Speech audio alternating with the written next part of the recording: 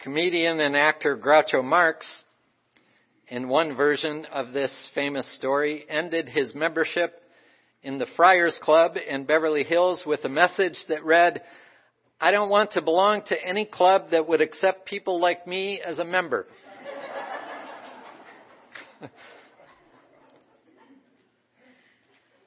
I have heard this quote used occasionally when people are invited to join a congregation. It is meant to be lighthearted, of course, I understand that. But I think it also provides an indirect avenue for expressing a hesitation around the very act of joining. A little comic relief to ease our uncertainty around how becoming a member may change things for us. It is no small decision, right? Freedom, independence, autonomy, these are all important values. Moving from I to we is a journey. Joining means that we are willing to practice collaboration and compromise and consensus, and all of that can get very messy. It sometimes seems like it would be much easier if I could just remain I and support all of you from afar without getting all, involved.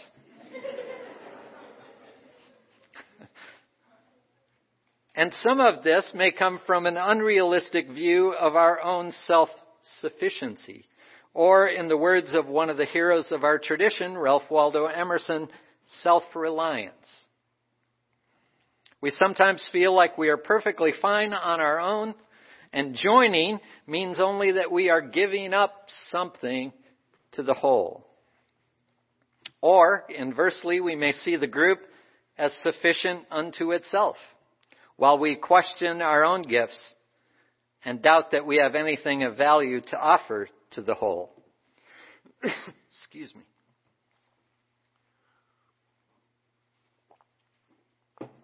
In the same chapter with the selection you heard in the readings, the Apostle Paul, not traditionally known for his sense of humor, has a rather oddly humorous passage where the individual parts of the body, and the body is his image for the church, the individual parts threaten to strike out on their own.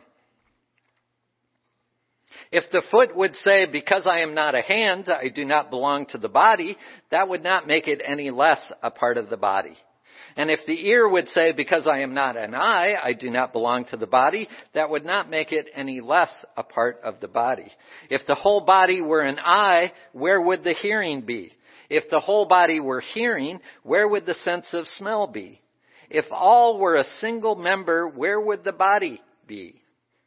As it is, there are many members, but one body. The eye cannot say to the hand, "I have no need of you," nor again the head to the feet, "I have no need of you." And after Paul, the body became a common image for just this kind of gathering. Just this kind of gathering. Gathered here in the mystery of the hour, gathered here in one strong body. And even better than Paul's image of the different visible parts of a body, which after all are limited in number, I love David Eagleman's image of the very atoms of which a body is composed, which, while still a limited number, provides many more opportunities for membership.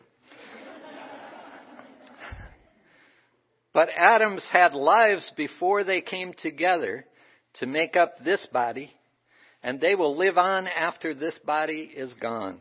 Just so people come into this body, come to this place and this congregation from other places, and may move on to other places and congregations, still remembering this special time that we shared together, carrying with them the feeling that they were here playing parts in something larger than themselves, something that had its own life, something they can hardly put a finger on.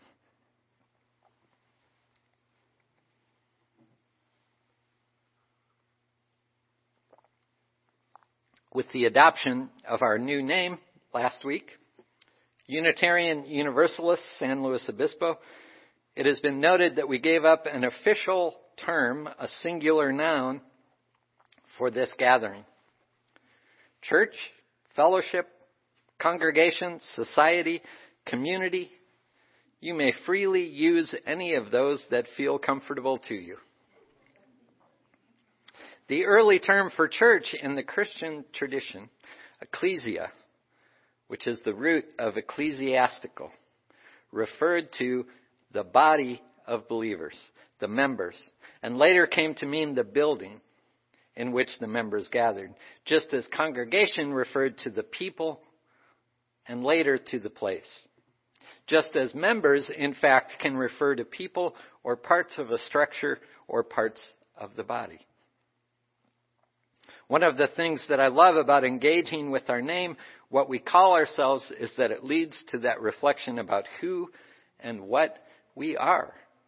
Unitarian Universalists. There is the integrity, the inherent worth and dignity of individuals, individual bodies joining together to create one body.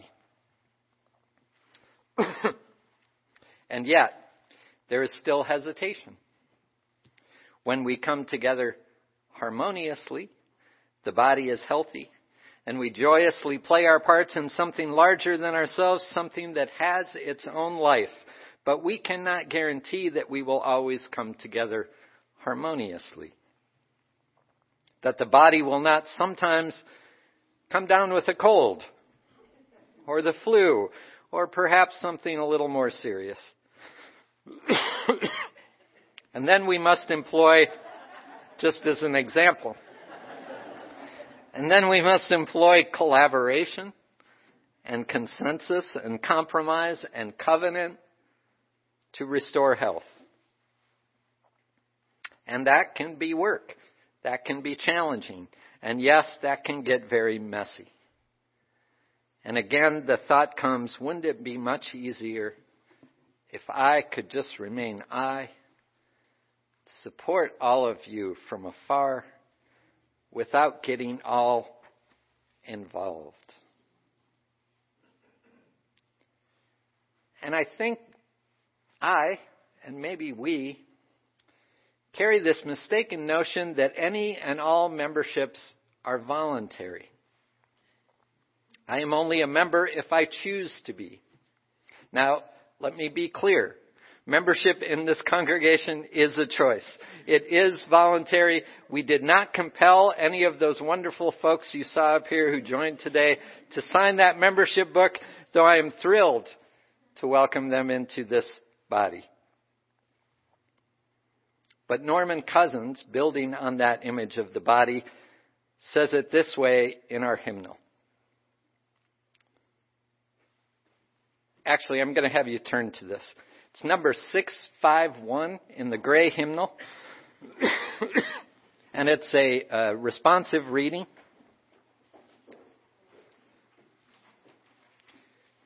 And it was written in the 1980s, 1981, I believe. So the one thing we are going to change is the number of cells. You'll see what I mean when I start. 651. I am a single cell in a body of 7 billion cells. The body is humankind. I am a single cell. My needs are individual, but they are not unique.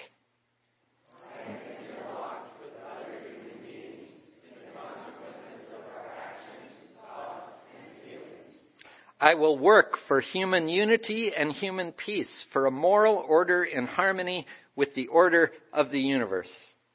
Together we share the quest for a society of the whole, equal to our needs. A society in which we need not live beneath our moral capacity and in which justice has a life of its own.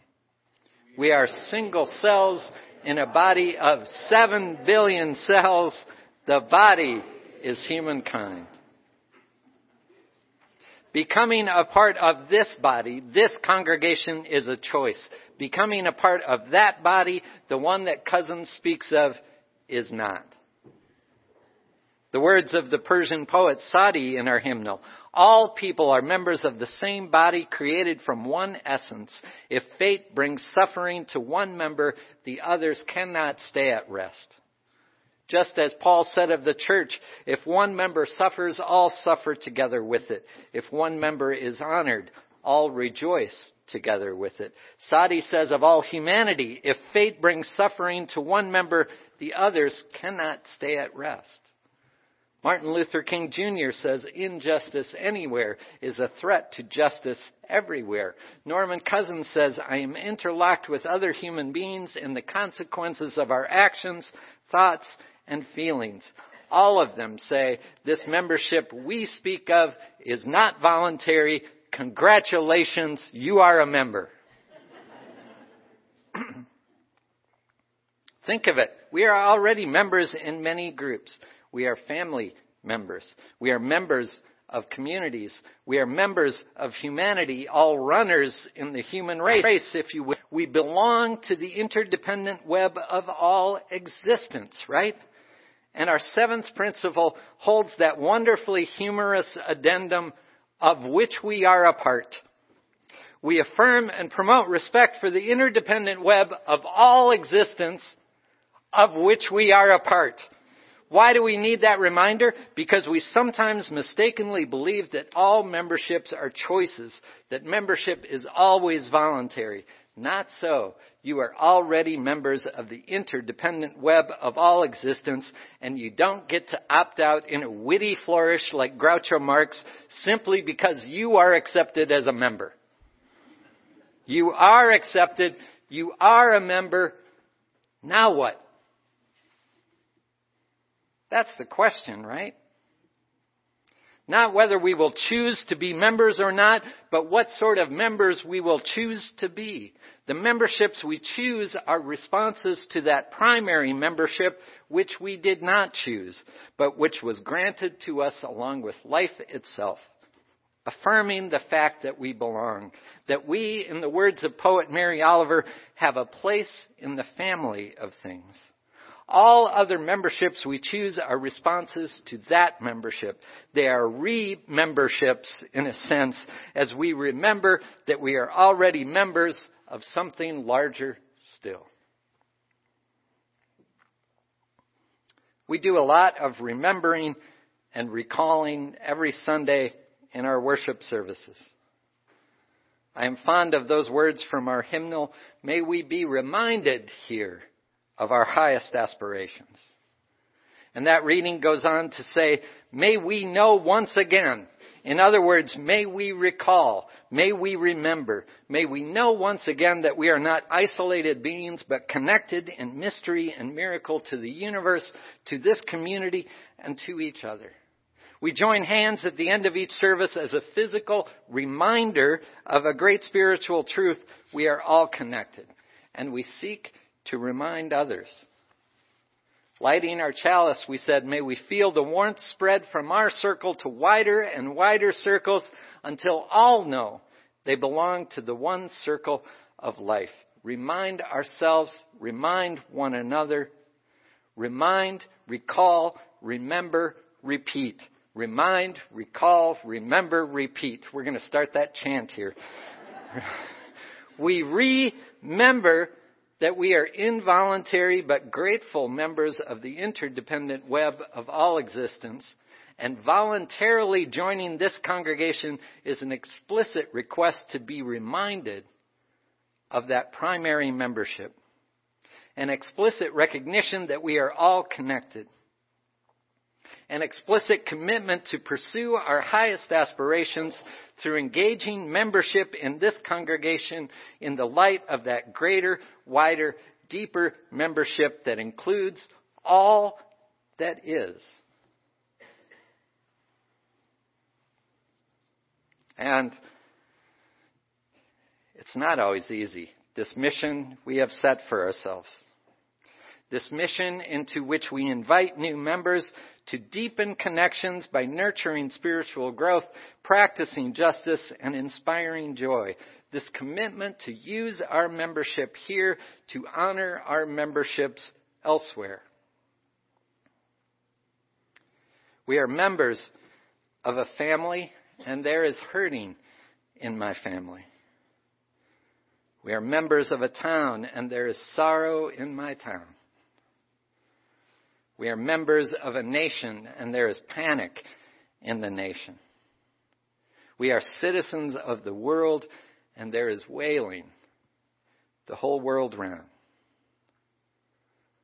But we are open, and we are willing, and we join together to play our parts in something larger than ourselves, to help create something that has its own life, and to inspire joy and encourage thankfulness that on a tiny world in the vastness, drifting here with my ship's companions for a couple of moments in the immensity of time, we were one.